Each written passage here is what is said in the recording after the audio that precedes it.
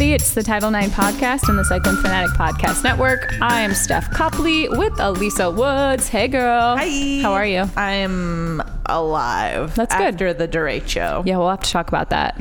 Izquierdo y derecho. I was like, I know that that's a Spanish word, but I can't remember what it's right. Yo también. I thought that was derecha. I thought that too. I thought about this on my run this morning. I don't know. Of all things. The right is a la derecha. Oh, that's Jared Stansbury, by the way. Hey, Jared. I don't know. So- I think that it's like whether it's a male or a female turning right. Oh. Well, No, I don't think that, No. but I think that that is like the tense. okay, I can only tell you that I know this because when I was in high school, I took Spanish too. Like, I was not by any means fluent in Spanish. But me and my friend Alex, shout out to Alex, it's his birthday today. Happy birthday, Alex. But Alex. we had to be blindfolded when we learned about the directions. Excuse and me? then you had to call out, like there was something that you had to get, and then he had to direct me through like a maze of desks, and it was a la derecha. And What kind of black magic are you guys doing in a la izquierda is Clarinda? to the left. Okay, my dad actually speaks fluent Spanish, and I have no idea. That's. Like he I feel like kind you're of- not using your resources. I know. He just went through this phase and decided to learn Spanish like 12 years ago, and just hung out at the Pancheros down on Welch Avenue all the time, and basically like learned. Wait, the flying burrito? No. There was a Pancheros on Welch? Okay, Jared, this was when you were like 4. There was a 12 years ago. Pancheros on Welch Avenue many moons ago. This was before I was even in college, so this was a long time ago. But yes, he hung out there with the guys from, I think they were from Argentina, and learned Spanish. He took I some want lessons. to hang out but with your dad. I feel like he's a You know what? maverick.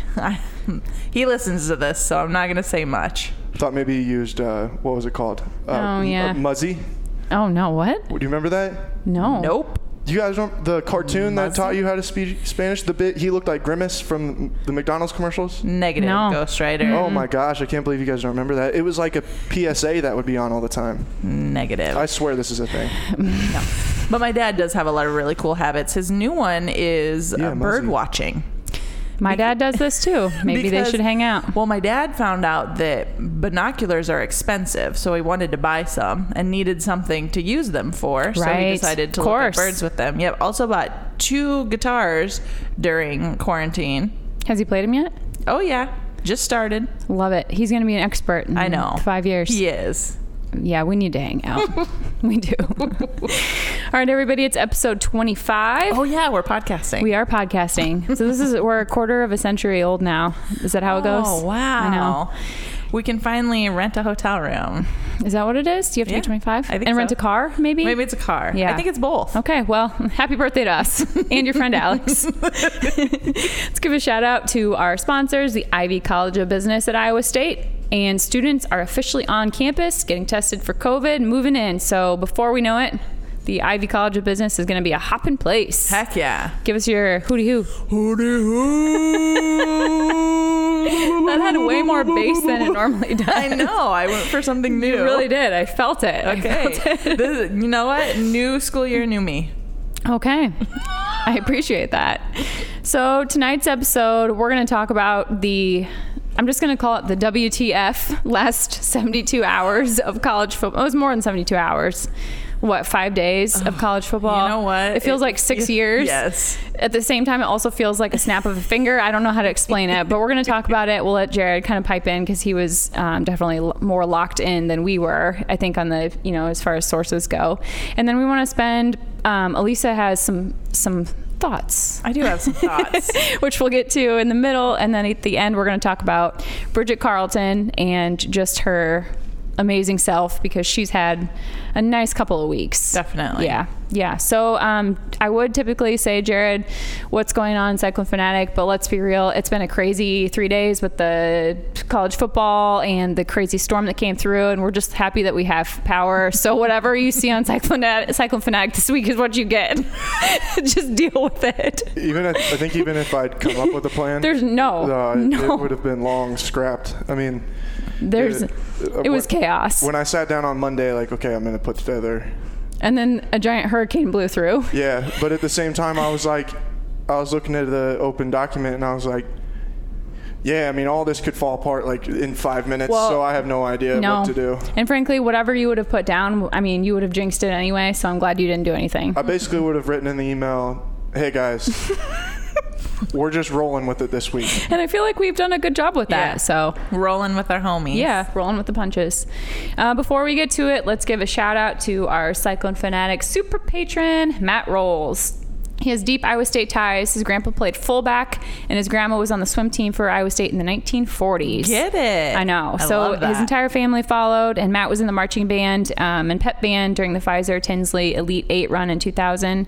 He loves the Cyclones so much that he has a walking sigh tattoo, and that's commitment, I love baby. it. He also, I didn't put this in our social media post today, but he won a lawnmower last year at one of the basketball games. No way. So you should. I think I was at that basketball You should go game. look at the Twitter. He posted the video on Twitter. Oh It's my amazing. gosh. I at least saw the video. Yeah, I remember it happening. That's amazing. So. Wait, is his walking sigh like on the back of his leg? You know what? I didn't ask Because I him. feel like that's the best spot for it. It would. I mean, Just like the right walking on the sigh back, on yeah. the walking leg. Right yeah. on the back of your Yeah, leg. he didn't provide a photo of the walking sigh. Listen, slide into our DMs and let us know where you're. I mean, Or maybe not. keep it safe for work. But That's right. I want a walking side tattoo just across my entire Your chest. entire chest. Just your total torso. Like Chris talks about how he wants a junkyard dog on his. He used to talk about that. He doesn't do Wait, that does as much Chris now have that any his kid- tattoos? No, I don't think so. he told me over the weekend that he's going to pay for me to go and finally get my Barry Collier tattoo though after more than a year. So, but no, that's not what I was saying. I think I remember when he did You when do. he did that I know what you're gonna because say. that year, not this past year, but the season before. I swear I had never seen someone win that competition, and then like 5 people won, and I guarantee that they rigged it because no one even got close Oh. again to winning this year. They changed the balls or something. Like, It's like the MLB in home runs last I season. know. and it's funny because probably like one of the best basketball players that I've ever seen actually go out there and do it. You know, Cyclone Fanatic's own Kirk Holland airballed every shot that absolutely. he took. So Right. like that's where I think that they were like, man, we're making this too hard. They And then- carnied it up. And then they were like, okay, we made it way too easy. We're going back to what we did before. And then now they're probably never going to give away another long I track hope They derby. hired the intern who deflated all of New England's, and then they're like, "What? Oh, you're fired. You deflated them too much." Oh, Matt, tell us if the balls felt deflated. Slide into our DMs again. Were the balls hard or soft? Listen, I feel like maybe you know what? Just don't slide into our DMs. Just keep it in the public realm. That's Unless right. the walking size all across your chest, because I want to see how you need his reference. is so that I can get Yep. an idea Okay, of what I want for mine. so send Jared topless pictures. All else, just keep. PC. Yeah. Wait, not PC. Safe for Safe work. for work. Yeah. DMs are open. Thanks, Matt. We appreciate you. Oh, man. All right. So let's just get into the WTF college football. Holy moly. Well- Here's the funny thing about this. Okay, so we're recording Wednesday, August 12th. Elisa and I were planning on recording Monday. And Sunday we were prepping and we were trying to decide if we should talk about the college football dominoes that were starting to fall. And we said no because by the time we record, it'll be old news anyway and something will have changed. Well, boy, were we right.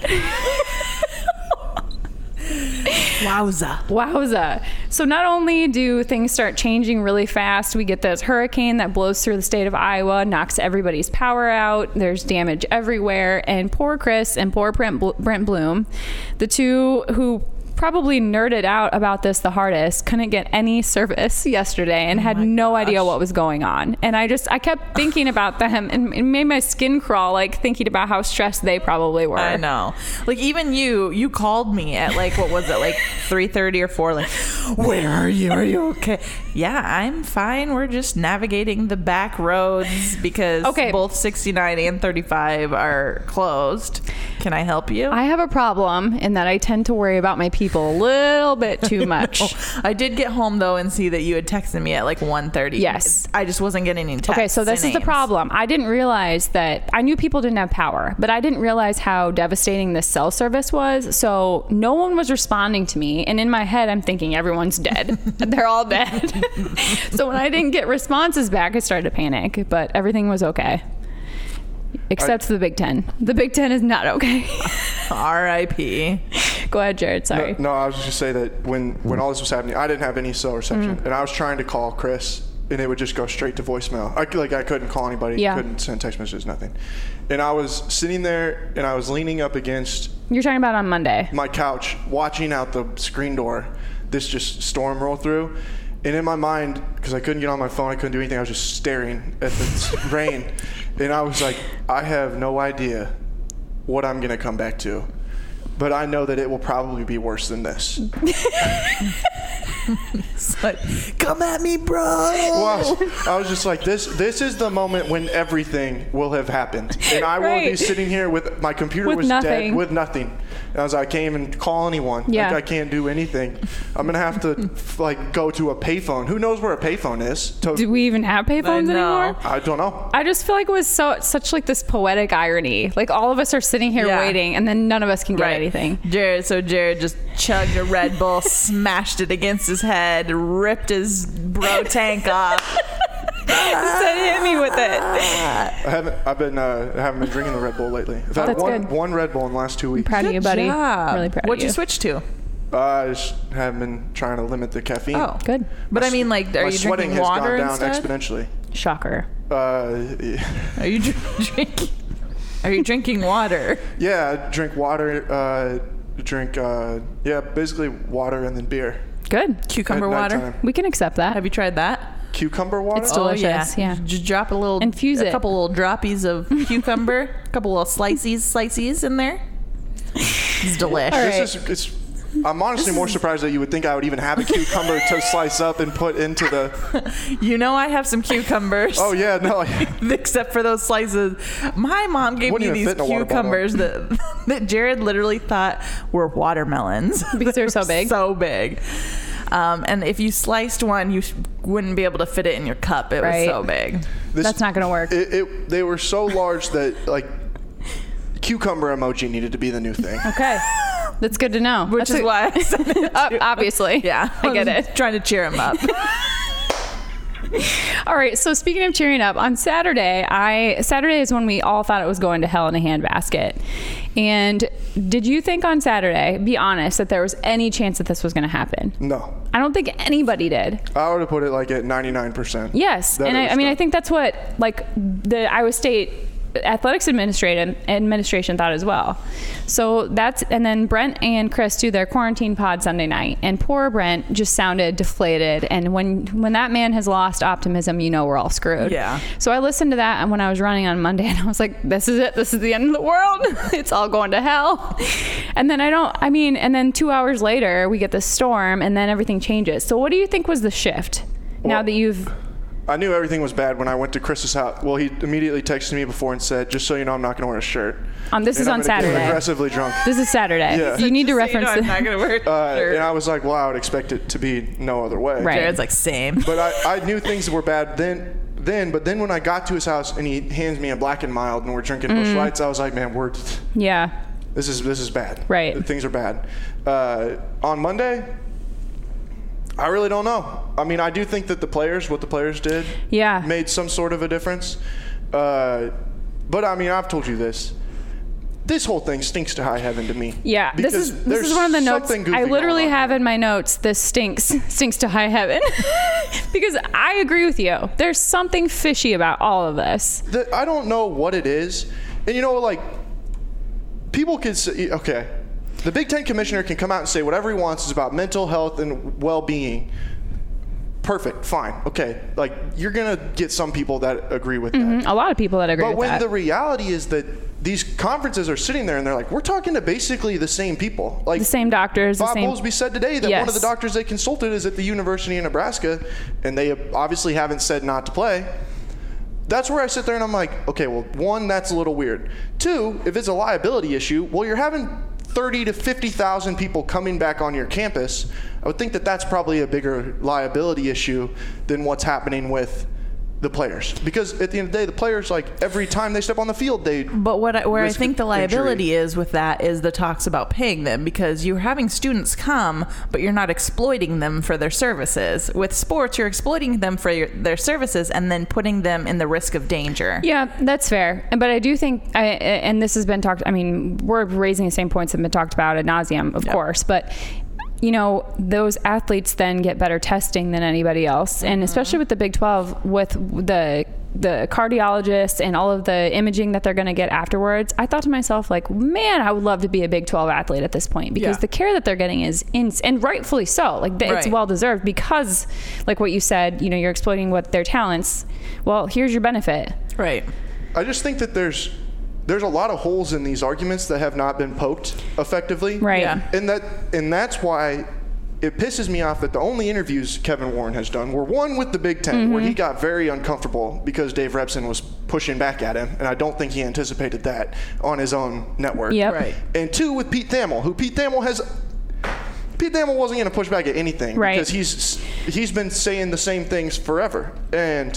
And that was all about, I think that was all, the whole thing about with Nebraska, we can come back to that. But I think that there's just like, there's so many things that they want to say that's like, okay, well, but then you can be like, okay, but then if we're worried about health, then why are you going to make them play 2 seasons in this amount of time? Right. Because clearly you're not that worried about That's health. bananas. That's not going to happen. And did I see too that they're allowing them to practice? They're allowing them to continue to practice? Yeah, and then I saw that someone said, like, well, the reason that they're letting them do that is because you're not having it spread from place to place and all this different kind of stuff. And I was like, but they're getting tested 3 times a week. Like, how are they?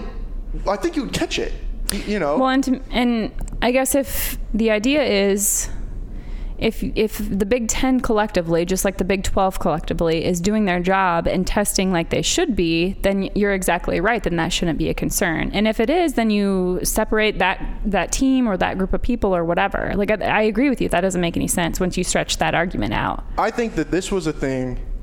It got floated like the middle of last week. So keep in mind everything that started to happen at the beginning of last week with, big Pac-12 United, the Big Ten United, and all that kind of stuff. And then all of a sudden it comes out, well, Kevin Warren would prefer to play football in the spring. Okay. Well, that kind of came out of nowhere. It came like the same day that they announced their schedule. All of a sudden now they're like, well, he would prefer to play in the spring. Okay. Sure. And then the MAC does what they do. Right. And the MAC in the Mountain West and what they're doing and all that stuff, like, at the end of the day, like, I know they could talk about well-being and things like that, and UConn, like what they did. Those schools lose so much money playing football. Right. And don't get me wrong, like, I'm sure that they are concerned about the health of kids on some level. But I imagine too that when they look at it and they're like, we stand to lose like $5 million playing football this year, probably not worth it. Well, and then you put the health combined with that, and there's truly a no-win situation for them. And they don't have the infrastructure to do what these Power 5 schools do. Right. And that's where I think that more of this can be attributed to the stuff about the players and speaking out than what has really been put out there previously, or what they would ever even publicly say. Right. Which is like, it's like they were willing to, and I'm just speculating, like, keep in mind, I'm throwing things out there. In my mind, it's like they were willing to take a short-term hit in order to preserve their quote-unquote amateurism and get these kids to shut up for the long term. But when, like, don't get me wrong, the Pac-12 United, all that kind of stuff, they had some things in there that are just 100% not feasible. Right. Like, they're not even, I don't even know that they'd be legal. Yeah. And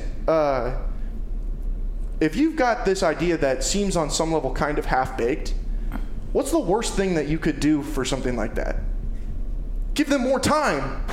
And that's where I'm like, so that's where there's all these things that I don't understand about this decision. It made no sense to me. Yeah. And it's like, if that was what the issue was then I'd be like, no, we're going to play. If y'all want to boycott, then boycott.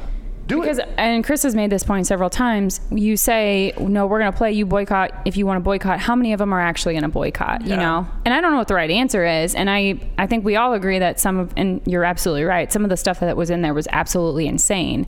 And I was talking to Ben about this, and he said, well, maybe they just kind of shot for the stars because it was kind of, like when you're in a mediation, you make your super high, ridiculous demand.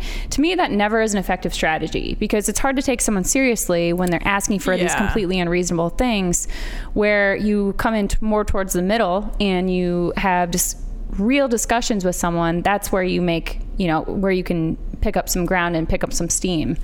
So I don't know. I think Chris or maybe Brent said it too, but it was just over the weekend, it felt like there was this collusion or this, I don't know, collapsing of all sorts of different things all at once. And that's what made it feel like this wasn't going to be feasible. You had the Pac-12, the players movement, you had COVID, you had all of these things happening at once. And then I guess to your point, I think you're right. They decided we're going to try to mitigate the risk of the players voicing their concerns, but I don't really think that's the smart thing to do. I mean, the thing about the players is like using a negotiating tactic. You're not in a negotiation. Mm-hmm. Like at this point, you have no room to negotiate. Yeah. And maybe that's what the Pac-12 and the Big Ten did, is call their bluff on it. But I don't know that for their purposes, it's going to take a big monetary hit that I don't know that was worth it. Yeah, that's goofy. Right. Like, to me, it's like if that's what your goal was to call, I would say to call their bluff, they'd be like, we're going to play. And you're going to do what we have right now. Yep. That would be calling their bluff, not being like, all right, season canceled. I don't know. But I thought that what they did Sunday night, what the players did Sunday night, when they said, I mean, really all they said, we want a seat at the table, because for a long time they haven't even had a voice. They had no voice in any of this. The coaches don't even have a voice. When you think about that, how ridiculous is that? Yeah. I mean, they're the ones that are, like you said, they're the ones that are putting their health at risk. Right. Yeah, and that was the thing to me that's like, if they were going to do anything, that's what they should have said from the beginning, is like, we want to have a coalition of players that can go and be part of this. And then the people are like, well, there's the turnover in college football. Well, vote for new representatives every year. Just like a student council or student government. Yeah. Your team captains are your representatives on the Players Association. It's not rocket science. And it doesn't necessarily even have to be a quote-unquote union. Or government or however. We don't got to go through the labor board. Right. But it can just be like, you've got a group of players that can go and sit at the table, and whether or not those people are going to listen probably depends on how good of a person they are. Yeah. But more often than not, I would think that the people who actually really care about the student athletes probably would listen, and they might not have a vote or anything like that, but they have an opportunity to voice their opinions. And that's what I liked about what the Big 12 did and what Bob Bowlesby said today. Yeah. He said we had 2 representatives from every team in these conversations. Or at least we had a conversation with them. And I was like, okay. Another point that he made about with the students talking was how some of the students had very, very, very specific questions about specific individuals, and a lot of them had more global questions. And I thought that was great, because those are all questions that are relevant and fair. And obviously not all of them are answerable, but at least they're considering them. Wow, breaking news. College kids aren't idiots. I feel like we got a preview of all of this with the social justice movement. Yes. Like Texas especially, when Texas came, when all the players kind of unified and said, listen, this is the way that we want it to be. If you don't want it to be like that, then you can run some high school out there and play against people because we're not going to play. That was almost like the preview. Like, did you use the word preview? I don't know. Yeah, but I agree with you. Yeah. It was like the first act of it. Yeah. And it's like, I think that it goes to show what the tolerance level on some level of these things are. Mm-hmm. And if we're being completely honest, like if there was 2 leagues that I was going to pick that weren't going to quote unquote fall in line or we're going to push back against these, it was going to be those ones. Yeah. Both of those 2. Because those are the 2 that have always been going off and doing their own thing. And this goes back decades, like to the 80s and 90s and the Bowl Coalition and all those kinds of things where the Rose Bowl wanted to be their own thing. The BCS, more or less, was created because in 1997 when Michigan had to split the national title with Nebraska because they didn't play in the quote-unquote national championship I was reading game, about this today. They were like, man, we want to be a part of it. Oh, well, now we're going to start the BCS and the Rose Bowl will be in it. And it's because they couldn't win the national title. Right. And that's what I'm saying. They wanted to go and do their own thing. And all of a sudden, then they're like, wait, you left us out. Why are we being punished for being left out? Well, it's because you're doing your own thing. And not consulting anybody else. That's what happens. You're not doing you're just doing whatever you want to. And this was the other thing I wanted to talk about tonight is, and I think you tweeted about it, how I don't even know, the spotlight, if we want to use that word, but that suggests a positive light, and I'm not talking a positive light. These people are getting exposed at the, like our collegiate leaders are getting exposed for their complete lack of planning, their complete lack of any foresight whatsoever. Some of the questions that were asked in the last 5 days are questions that should have been asked months ago. And the fact that they aren't, and the fact that these people are in leadership positions at universities, major universities, is disgusting and shocking. We're lucky. I feel like Jamie Pollard has been extremely transparent about what he's thinking and what his plans are. And frankly, I mean, that goes back years. That's not just related to this, but man, it's embarrassing. I don't know. It's scary too. I mean, it's exactly that. This was previewed. Like Iowa's shortfalls were previewed. Yes. With the social justice movement. That's a great point. We found out that there was SHIT going down at Iowa that players started to speak up about. Like we found out that it trickles down from the top. Like it trickles down from the way top in these areas. The presidents of these universities, the athletic directors of these universities, they are pretty much all powerful, and not a lot of people have a lot of say over it. There's not a lot of accountability. And if they're smart, then they bring in a smart leader brings in people who can make them look better, as opposed to trying to look better than the people that they've brought in. Right. Well, and let me throw this out there, specifically with the Big Ten. When you've got like just the laundry list from child molestation to the gymnastics thing with Larry Nassar, to the whatever went on with Epstein and everything and all that goofy stuff at Ohio State, that connection, to whatever happened at Iowa. I mean, and what'd they do? The Big Ten has done nothing. Yeah.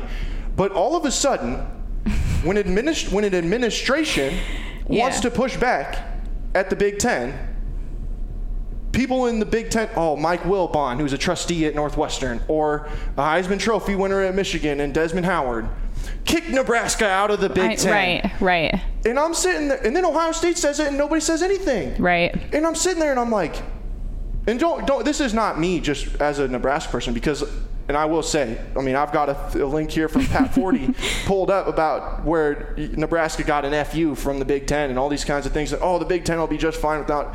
Well, what would happen to the Big Ten's TV deal if Nebraska left? Right. And then all of a sudden you've got to fill that inventory for that 14th team that you don't have. And Notre Dame still has shown a complete aversion to joining a conference. Right. And at this point, if they're going to join a conference, it's probably not yours. Yes, right. And now you have to revisit a TV contract in a time where you really don't want to be talking about a TV contract right now with somebody because you don't have a great product. And that's where, like, Adam Rittenberg, who has been a Big Ten reporter for ESPN for a very long time, he tweeted today, well, it's only 1 year. You're just going to lose. Man, if losing $120 million, $80 to $120 million, which is what Nebraska says they stand to lose from not playing football, if losing that amount of money, you're just like, man, it's only 1 year. I want Adam Rittenberg's salary. No joke. Because, like, that's such a hole that can't be climbed out of in one spring football season. Right. I agree with that. And that's where I'm sitting there, like, there's such a double standard here. In the Big Ten, like, it just goes to show what their priorities are. Administrations can mess up all they want. But the second that the players push back or the administration push back against what the Big Ten is doing, they're like, yeah, no, this ain't going to fly. Yeah, that's a great point. I hadn't thought about it that way either. But you're right. It's all been a preview to what's happening now. Because everything, all of the mess ups. They're up in their ivory tower of the Big Ten, thinking that they're all hoity-toity and better than everybody else. And you know, quote unquote, the coastal elites. These are the coastal elites in the middle of the country. And I was telling my dad, I was like, dude, like Creighton fits in better with the Big Ten than what Nebraska does. And this is a whole other thing. But with Nebraska, like, it's becoming glaringly clear that they made a massive mistake. And don't get me wrong, 10 years ago, when I was a huge Nebraska fan, it was the right thing to do from their perspective. The Big 12 looked like it was going to fall apart. If you had an opportunity to leave, like, I can't blame anybody for doing it. But we never could have even known 10 years later that they basically would be treated like the redheaded stepchild for 10 years. And then all of a sudden, like, you look at it and you're like, man, they're nothing like any of these other schools. It has. I have been completely fascinated by this the way that they've talked about leaving when it's not realistically possible right now anyway. And the way that in the teleconference today, when asked about it, Bowlesby was like, no one's reached out to me from Nebraska. And I only laugh at that because, like, you're pandering to your donors at this point. It's all pandering. Well, and it's like when he said it was a unanimous vote. Right. Like, we already know it wasn't a unanimous vote. But you're just throwing words out there. But I mean, the way Frost is saying, we're searching for every avenue possible. Really? Because if Bowlesby said you hadn't reached out to the Big 12, then are you actually? Or are you just looking for your donors? I see what you're saying. Yeah. Man, it's almost like you think that someone's in a telling leadership the position truth. is going to tell the truth. And don't get me wrong, he could be telling the truth. But the fact that the silence from Lincoln right now is deafening because they have not said anything. And the Big Ten, or Ohio State, came out and said the same things they said yesterday or on Monday again today. I saw that. And then 2 hours later, they turned around and released a statement and said, we've accepted the spring season. You have not seen that from Nebraska. And I'm saying that there's something going on behind the scenes. I don't know what it is. No, right. But from just what I can gather, they are doing something behind the scenes, and they are not going to come out and speak again until they're done. Like, we know exactly what our options are, and they're either going to say to the Big Ten, like, we're going to play. If you want us to come back, awesome. Right. Otherwise, we got this option, and then. And I'm not. You're right. That's a great point. I think that's probably happening right now. I just thought it was interesting the way that, and you're right. I'm taking Bowlesby at his word, and maybe that's just me and my rose-colored glasses because he's our Big 12 commissioner. But I just thought that was. There's something so rich about that, the way that you've got Nebraska out there barking and Ohio State out there barking, and then Bowlesby's like, no one said anything to me. Just thought it was great. Who knows? I'm not saying Nebraska would come back to the Big 10 or Big 12 because, I mean, who knows like what even the appetite in the league would be for that. The reality is, Nebraska left this league for dead 10 years ago. Yeah. I mean, they left Iowa State specifically, basically to end up in the MAC. And they were just like, yeah, I mean, we've been in a league with you for 100 years, but screw it. See ya. And I like how Iowa State was like, oh, you want to be in the Big 12? Here's our schedule. Like, it was really great today. Yeah. There was some really great irony today. It was. Like, get it on a poster, put it up on your wall. Here, we'll sign it for you. Yeah. But I have heard things behind the scenes that there are moving pieces in Lincoln, and that they have not given up on this yet. And like I said, I don't think they will come out and say anything until they fully know what all of their options are. Which is smart. And the thing about no, they have not reached out to us, really easy thing to say. Think about the delicacy of this situation. Yeah. Because if he comes out and says, oh, yeah, we talked to Nebraska. Well, no. Okay, let's assume that they have talked to Nebraska. Do you think, can you flat out lie like that? I don't want him lying like that. Hell yeah. This is why I will never be lie like a rug. But this is the same thing that happened in 2010. When the Big 12 came to an agreement. Yeah, you're right. And then the next day, what did Missouri do? They left. You're right. And that's what I'm saying. Like, this is why my heart is shattered in 2,000 pieces every day these days, because I trust people so much. And I don't even know that it's like, did he lie? Yeah. But at the end of the day, like, there's a lot at stake here. You're right. And that's where I think that I don't want Nebraska to come back, because that would make my life a hell of a lot more difficult. Sure would. But it's one of those things where when you look at it objectively, they don't belong in that league. They belong in our league. You're right. But the thing is, too, if they're going to come back, then someone has to come with them. And who is that? Because you're not going to get Arkansas or Missouri back from you're not going to get Arkansas. People throw them out there, who was in the Southwestern Conference with Texas and all those schools in the 90s, or for a long time. Missouri's not coming back. Colorado's probably not coming back. So who do you bring with them? Did I see people talking about BYU last night? Or was that just like a... Yeah, but I don't think that would... That doesn't make sense. Oh, why are you smiling like that? Well, if I remember correctly, there's some people who have pretty serious aversions. Well, I don't know. People in Texas have some pretty serious aversions to some of the belief systems that the folks at BYU hold. And on top of that, it doesn't make a lot of logistical sense. I mean, just imagine if the party animals in Ames had to go to Provo for a football game. There'd be a whole lot of people that would be getting told to go somewhere where the fire burns all day. I think that's true. I think that's true. But Iowa fans. I What don't about feel it? like they're any more. I don't feel like we're any more ruckus than they are. They've never gone to BYU. Yeah. Have they? But I mean, like, depending on who goes where, I don't know. I don't like any of this shit. You know what I'm actually thinking about?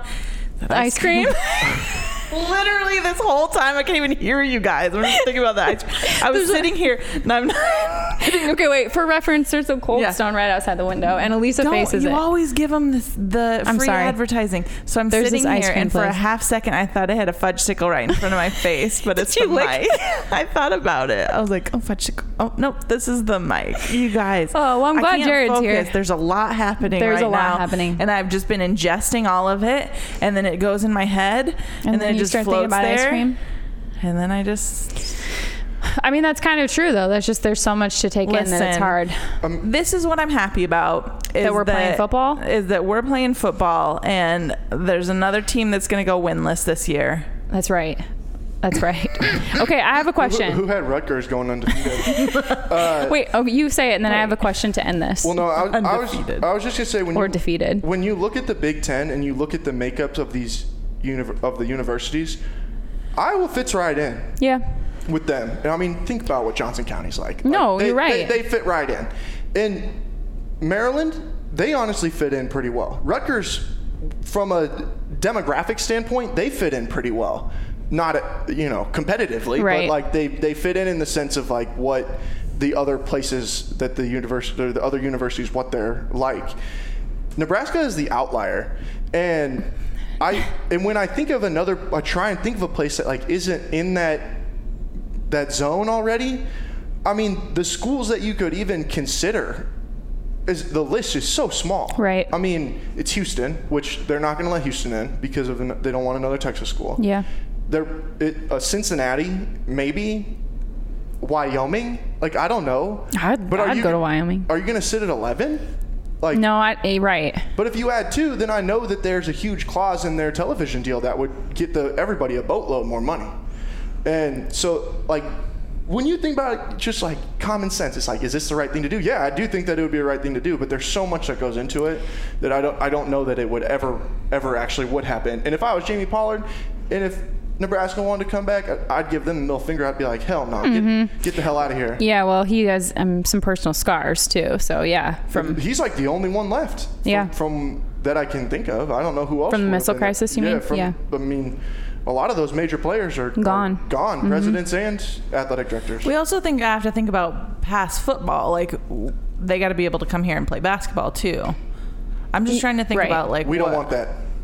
We don't want what? Freddie? We don't want that guy coming back to Hilton Coliseum. I do. Other side. If you can't hear it, that's my heart beating. Fred, I love you. Are you? Oh my gosh. I love you so much. Come Just home. imagine McDreamy. Imagine the reaction in Hilton Coliseum if Fred Hoiberg walked in as the head coach for the opposing team. I'd clap for him. Close your eyes and picture who would be clapping. Steph and the older generation. No, Steph. Why am I It would be I'm Steph, and then there'd be 14,333 people that are booing. No, there would be the Richies in the front. The money bags in the front that are Money clapping. bags. For quick friend, I'm bleeding somewhere. I don't know where it's coming from. Is it from your nose?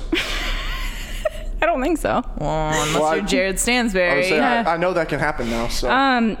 So at one of the Cyclone Fanatic parties years ago, I had on the Ray Gun shirt that said, "Our coach is better looking than your coach." And he walked past me and he looked at me and he tapped me. He's like, "Nice shirt." No. I swear to God, I have witnesses, and my whole body just melted into a puddle. Oh.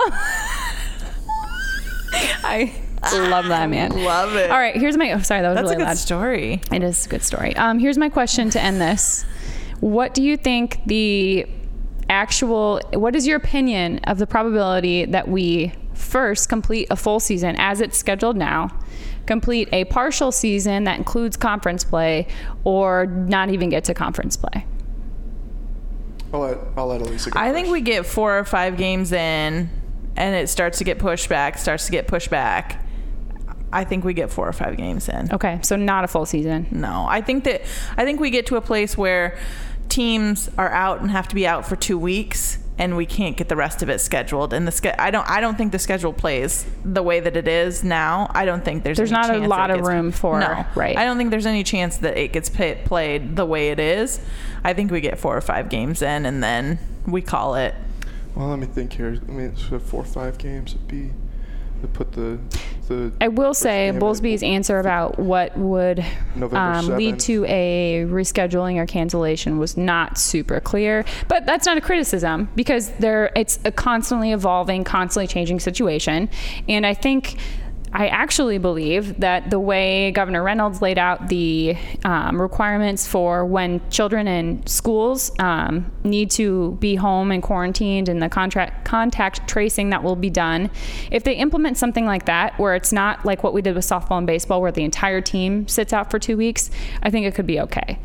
Because at that point, it's limited to individuals, and now, granted, football is tricky because you're in the vicinity of these people for, minutes at a time. You're right in their face. And so more and more people are going to be out if we do that kind of contact tracing. But if we're not making entire teams or entire lines sit out for 14 days, I think there's a chance. Yeah. But I agree with you. I hope that there's a full conference season. I think they're committed to it, and I think they're going to give it their best freaking try in the entire world because they're going to spend a lot of money on these medical protocols. Yeah. But I don't know. Well, I'd say if we get through 6 games, we'll play it all because the 7th game's on November 7th. So, Excuse me, what? 7. Then what? Then the virus should be gone, according to some people. So I get it now. I get it. That's election day. Well, I mean, November 3rd is election day. But right. I'm just kidding. Yeah. But, I would say that after listening to Bob Bowlesby, I actually feel pretty good. I feel better. I feel way better after listening to him too. I was not prepared to talk about this, so I honestly. No, your answer is fair. Like your answer is a good answer. If we didn't play at all, would it shock me? No. But at the same time, and I think if they don't, it will be because of pressure to not than it will be because they don't think they can do it. Yeah. If they did play the whole thing, I actually now think that maybe it could be possible. I think it's more likely that we play than not play at this point. Yeah. Whether it's a full season or a partial season or whatever, I just think it's more likely we'll get a game or 2 in. Hey, if we get 1, it means we tried harder than the Big Ten. Hey-oh, that's a great spot to end that. Everybody take a drink. All right, so let's transition to your thoughts. Okay, there isn't a good transition to this. No, there's not. No, so I was thinking today, and now I'm gonna lose my train of thought about why exactly I was thinking about this. Because of ice cream. No. Okay, so I went to buy pull-ups for my daughter. Today. Tried to order them on Target. She's almost 4. Yeah. Next month she'll be 4. Still overnight on the pull-ups. We tried to go without. We can't. After we had our son, she regressed a little bit. With the potty training. Yep. Yeah. And so we're 4T, 5T pull-ups. Yep. So tried to order them online at Target, couldn't get them at Target. So went into the Hy-Vee. I was in Ames today, so I went into the Hy-Vee there. They had 1 package of 18 left. A lot of the other sizes left, but 1 package of 18 of the 4T, 5T. And I was kind of annoyed about it. And then I was driving home and I just started to think I wonder if there's a lot of other kids regressing. Yes. After all of this. I wonder if a lot of those 3-year-old, 4-year-old, maybe 5-year-old kids are starting to feel the mental stress of this. And I heard a lot at the beginning of the quarantine, at the beginning of the the beginning of the pandemic, kids are resilient. Yeah. But how resilient are they? And how long do we go before we really start to take the mental health of our children seriously? The mental health of our children seriously. And I just got to thinking, is the reason that these pull-ups are out of stock is because there's a run on these pull-ups because these kids are wetting the bed?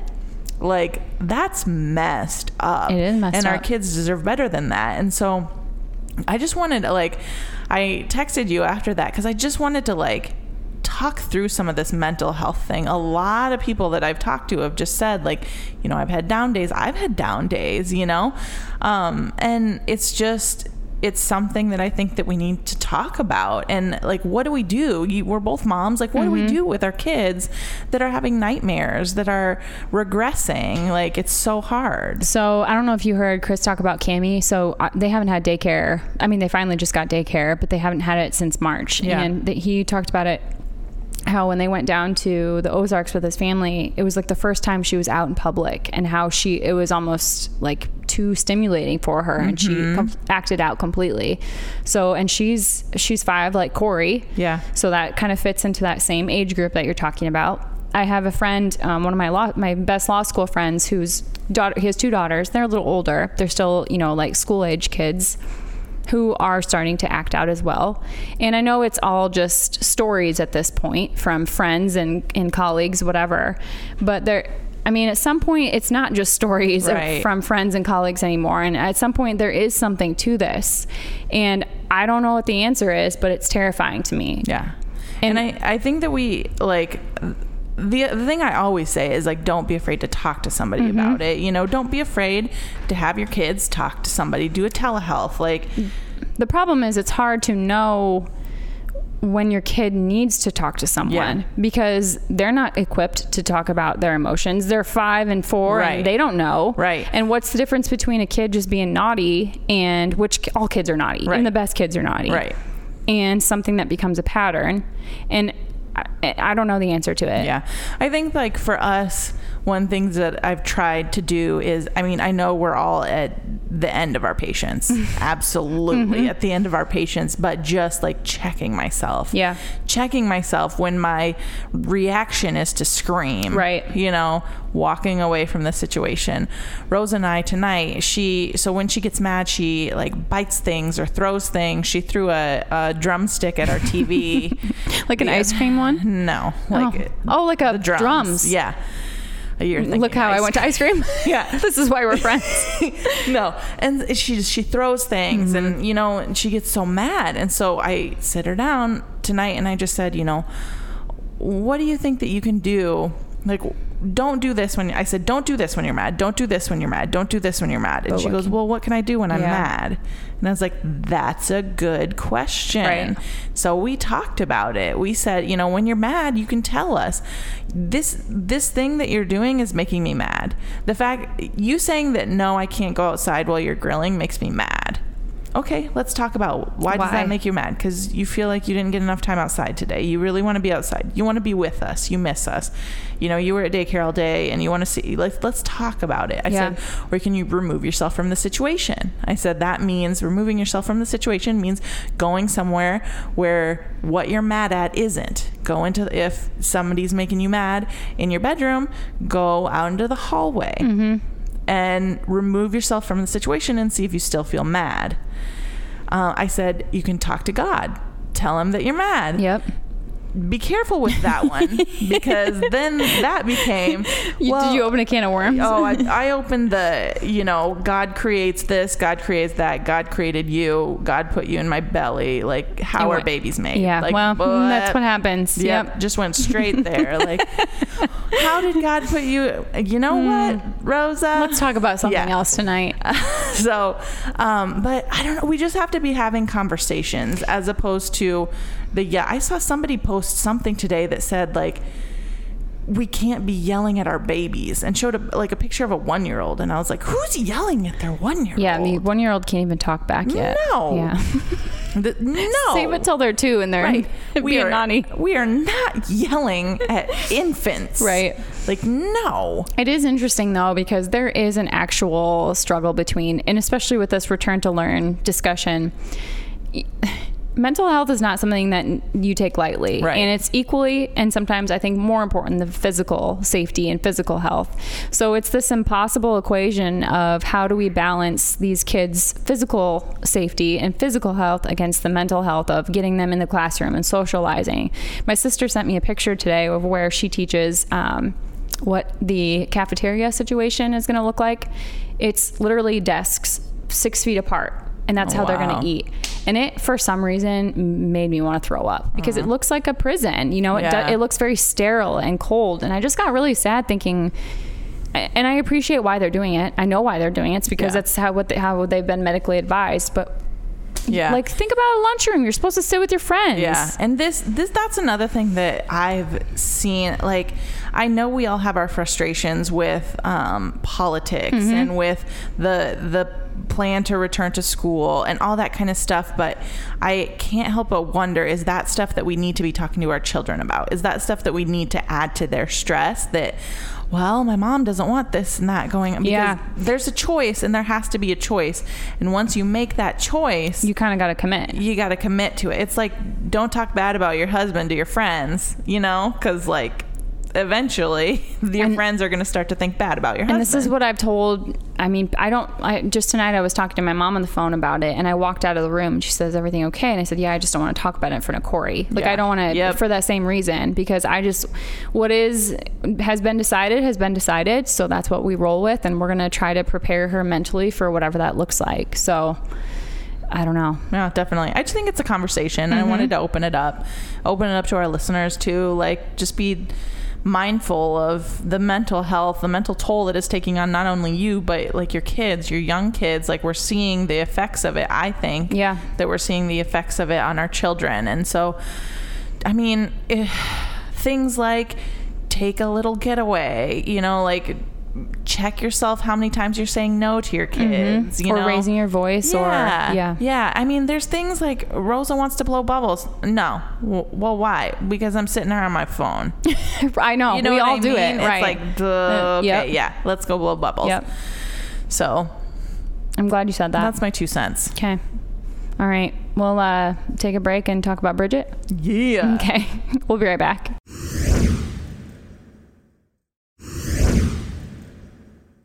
So, our friend of your pod, I should say.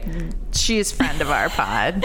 Bridget Carlton had her first WNBA start last week, and man, she made the most of it. She did. I'm sure, unless you were living, you know, in an anti-social media world, that you saw it. She had 25 points on 11 of 16 shooting, 7 rebounds, 3 assists in a win against the Liberty. And according to the links, she's one of 3 players in WNBA history with that stat line in their first start. So she killed it. She did.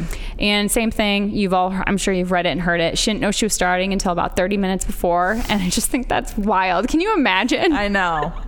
Their center got injured in warm-ups, and so coach said, you know what, Bridget, you're in, and the rest is history.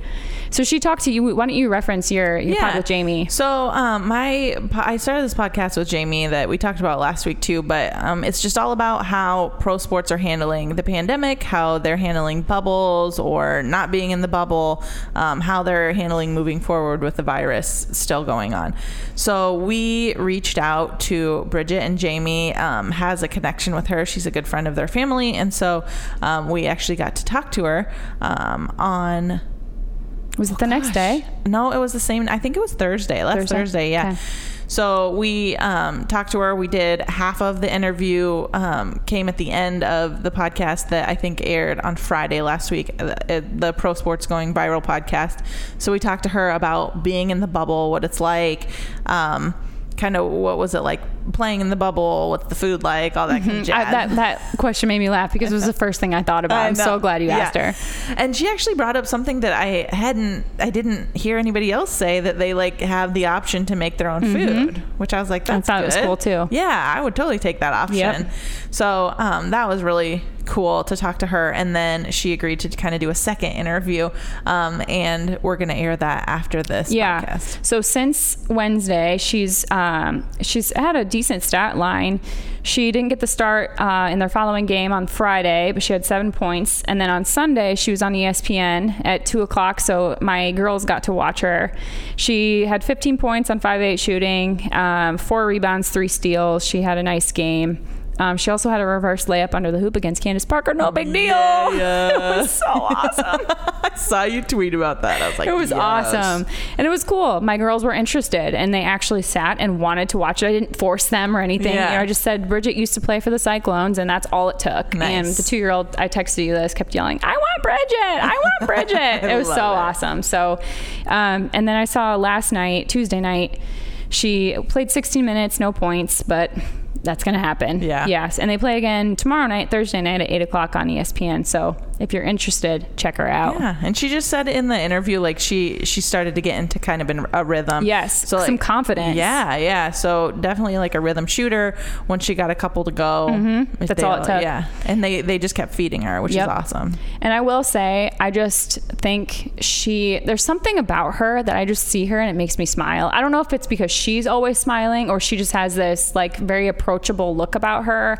I just think she is, I don't know. There's just something about her that I really, really like. And Jamie confirmed that she's one of the nicest people ever. Yeah. So I'm just really excited to cheer for her. And I hope it keeps rolling for her. Yeah, definitely. Me too. And I told her that we would have her back on when they win the championship. So yeah, that's perfect. So now she really is a friend of the pod. And I just want her to, after this, go on to play in the Olympics for Canada next year so we can continue using the Yes We Canada meme from Toy Story 4 because it's so good. I love it. Kaboom! Oh my gosh. All right, do you want to play the interview? Yeah. Okay. Let's play it. All right. Hey everybody, we are back with a amazing interview with the one and only best Iowa State women's basketball player in the WNBA ever, we figured out. Bridget Carleton, former Cyclone, currently playing in the bubble for the Minnesota Lynx. How's it going? Hi, good to be here. What an introduction. I know. I got hyped up. So everybody, I'm just going to be transparent. We did one interview for the Pro Sports Going Viral that you can catch. I think it probably went up on Friday of last week. And now we're doing a second interview in the future. This is probably Tuesday when you're listening to it. So I got hyped up. We asked her a ton of questions about the bubble, and then we determined she was the best ever Cyclone women's basketball player in the WNBA. Sounds good to me. Pretty exciting. So ISU fans were on Twitter last night, because today's Thursday, last night, Wednesday. They were on Twitter showing you love. You're the pride of Iowa State. How does it feel to have the support of Cyclone Nation behind you? It's awesome. I love getting, tweets from Cyclone fans to this day, sliding into my DMs, commenting on my pictures. I love it. They're really invested in women's basketball, and I think that's why I love going to Iowa State and being a part of Hilton and all that. But yeah, it's super fun. That's amazing. So the other day, Andre Iguodala tweeted at Ariel Powers, but he didn't say her name in the tweet, and that really became a thing. She said, put a little respect on my name here, call me out by name. And then I saw that Naz Long shouted you out by name on Twitter. What does that mean to you to have your recognition, your name put out there? Yeah, I mean, what Andre said, I don't think there was any harm or bad blood. Right. Either. It was good that he was supporting the game, our game. Obviously, it would have been nice if you put her name in there. But, yeah, it's nice to have, Naz, George has reached out to me, Matt Thomas. They've all, been super supportive and just excited to see what I'm doing, and we follow each other's careers. But, yeah, it's good to have that, relationship with them just to see our success. So cool. So you had 25.7 rebounds and 3 assists last night. What made last night such a breakout night for you? That's a great question. If I had the answer, I would tell you. No, I think I got some good looks early. Obviously, it was my first start in the WNBA, so there was a little bit of nerves. But my coaches, teammates, they've instilled confidence in me. And so I was ready to go once I got out there. Got some good looks early. Felt good. So I was just taking advantage of any opportunity I got. Yeah, I definitely think they'll be feeding you the ball from now on. Did you hear from any of your other ISU teammates last night after the game? Yeah, I had 30 texts from Adriana Camber. Oh my gosh.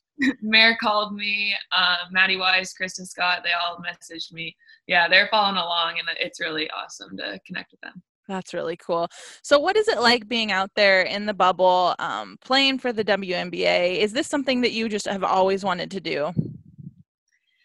Not in the bubble, but. Yeah. Hopefully the bubble doesn't have to happen again. Chances. But honestly, playing in the WNBA was never a goal of mine. Playing in the Olympics for Team Canada was always my number one goal growing up, playing basketball. I didn't think WNBA was going to be a real goal or a realistic achievement for me until like my senior year of university at Iowa State. And then I was like, okay, I can really do this. Let's, put this on my radar. Let's see if this is something I can do. But now I'm kind of just taking it day by day, enjoying it, learning a lot. And now it's definitely like a goal of mine to continue. That's amazing. So you talked about the Team Canada and the Olympics, obviously postponed until next year. How did you go about getting on the team? What had you been talking to, coaches and people ahead of time? What did that process look like? Yeah, Canada Basketball does a really good job of like kind of taking in the young ones and bringing them up to training camp and kind of letting them grow throughout the program from like a very young age. So, I played on the U16 team when I was 16, and then I've kind of been with the national program ever since with age group stuff, development stuff, and now finally the senior team. So it's been like kind of my whole career leading up to being on the senior team and hopefully going to the Olympics next year. So yeah, I think they just saw me at a tournament. I think I was playing with Team Ontario, and then they invited me to a training camp. Was the very first, Team Canada experience. That's cool. Okay, you said on the interview that we aired last week that you guys have been doing Zoom calls and stuff like that. Like, what are your Zoom calls like? Do you guys just catch up, or are you really talking business? Yeah, I think at this point we're pretty much just catching up, just because we don't know what's going on really, scheduling wise and anything like that. And all of us are playing all over the world during the fall and winter months. So just being able to connect, see each other's faces, just talk about life, talk about our goals. I think that's like the main purpose of it all. Are there other Team Canada members, players in the WNBA right now? Yes, there's 4 of us. One of them's on my team, which is nice. Oh, amazing. What's her name? Name's Kayla Alexander. All right, Kayla, we will look you up. We will follow you now. You're a Cyclone now. Sorry, yeah. Kayla. Like you're in the team now. Part of the family. All right. So the last kind of question that I wanted to talk to you about was sparked. Jamie just told me that you had posted about Breonna Taylor. And so I just wanted to give you an opportunity to talk about that if you wanted to. There's been so much discussion between the NBA, the WNBA, just making sure your guys' voices are heard outside of sports. So really to wrap up the interview, could you just kind of talk about your thoughts, what the links as a group want to amplify? Yeah, I think as our entire league, one of our main goals this season, one of the reasons we were so determined to have a season, to figure out a way to get a season accomplished, was because we wanted to be able to fight for justice, be able to bring awareness for, all the issues going on in the world today. I think, as a league, we've chosen to we've kind of like partnering with a foundation called Say Her Name. It's a campaign that just brings awareness to Black women and girls who've been victimized by police brutality, and just providing support to their families. So throughout the whole season, we're raising awareness for sharing different stories. So the first week it was Breonna Taylor, and we're going to have her name on the back of our jerseys, which was in that post that I posted on Instagram and Facebook. Throughout the whole season, this past week we've talked about Sandra Bland and what happened in her story. Mm-hmm. I think it's a really big movement. I think the WNBA has always been like a leader in pushing for change, trying to stand out, make the world a better place essentially, and being the front runners of that. So it's really cool to be a part of. It's empowering. It's so motivating to be surrounded by women who are so passionate and just want more for the world and for the next generation. So that's kind of what the league and what this season's all about. It's bigger than basketball. Basketball is definitely not the priority right now. It's about bringing awareness, continuing the conversation, and trying to make a difference in the world. That's amazing. And we talked about this on our podcast maybe a month ago, but the WNBA hasn't always had that opportunity. When the women in the WNBA started started speaking up, kind of the ownership and the commissioner were like, no, we're not going to do this. These are your stipulations. And the women fought back and said, no, this is, our league. This is what we're going to talk about. And it's really cool to see you being a part of that and just see I mean, this is the opportunity. This is the year for it, that your guys' voices are definitely being heard. So we appreciate you, and we think everything that you're doing is awesome. Sure. Thanks so much. And I think it's so unique, especially in this season where we're all 144 players are in the same city. So our voices are just amplified that much more compared to a normal season. So we're definitely trying to take advantage of that. That's awesome. Well, I said it before, and I'll say it again. We're going to talk to you again after you guys win the championship. I'm calling it right now. And if you do, I'm going to say it's because you were on the podcast. I like it. I'm down. Awesome. Well, thanks again so much for being on. We'll all be following you on Twitter, following you on social media, and checking out the next game. Sounds good. Thanks for having me on. Yeah, no problem. All right, everybody. Thanks for listening. We'll catch you again on another Title IX podcast.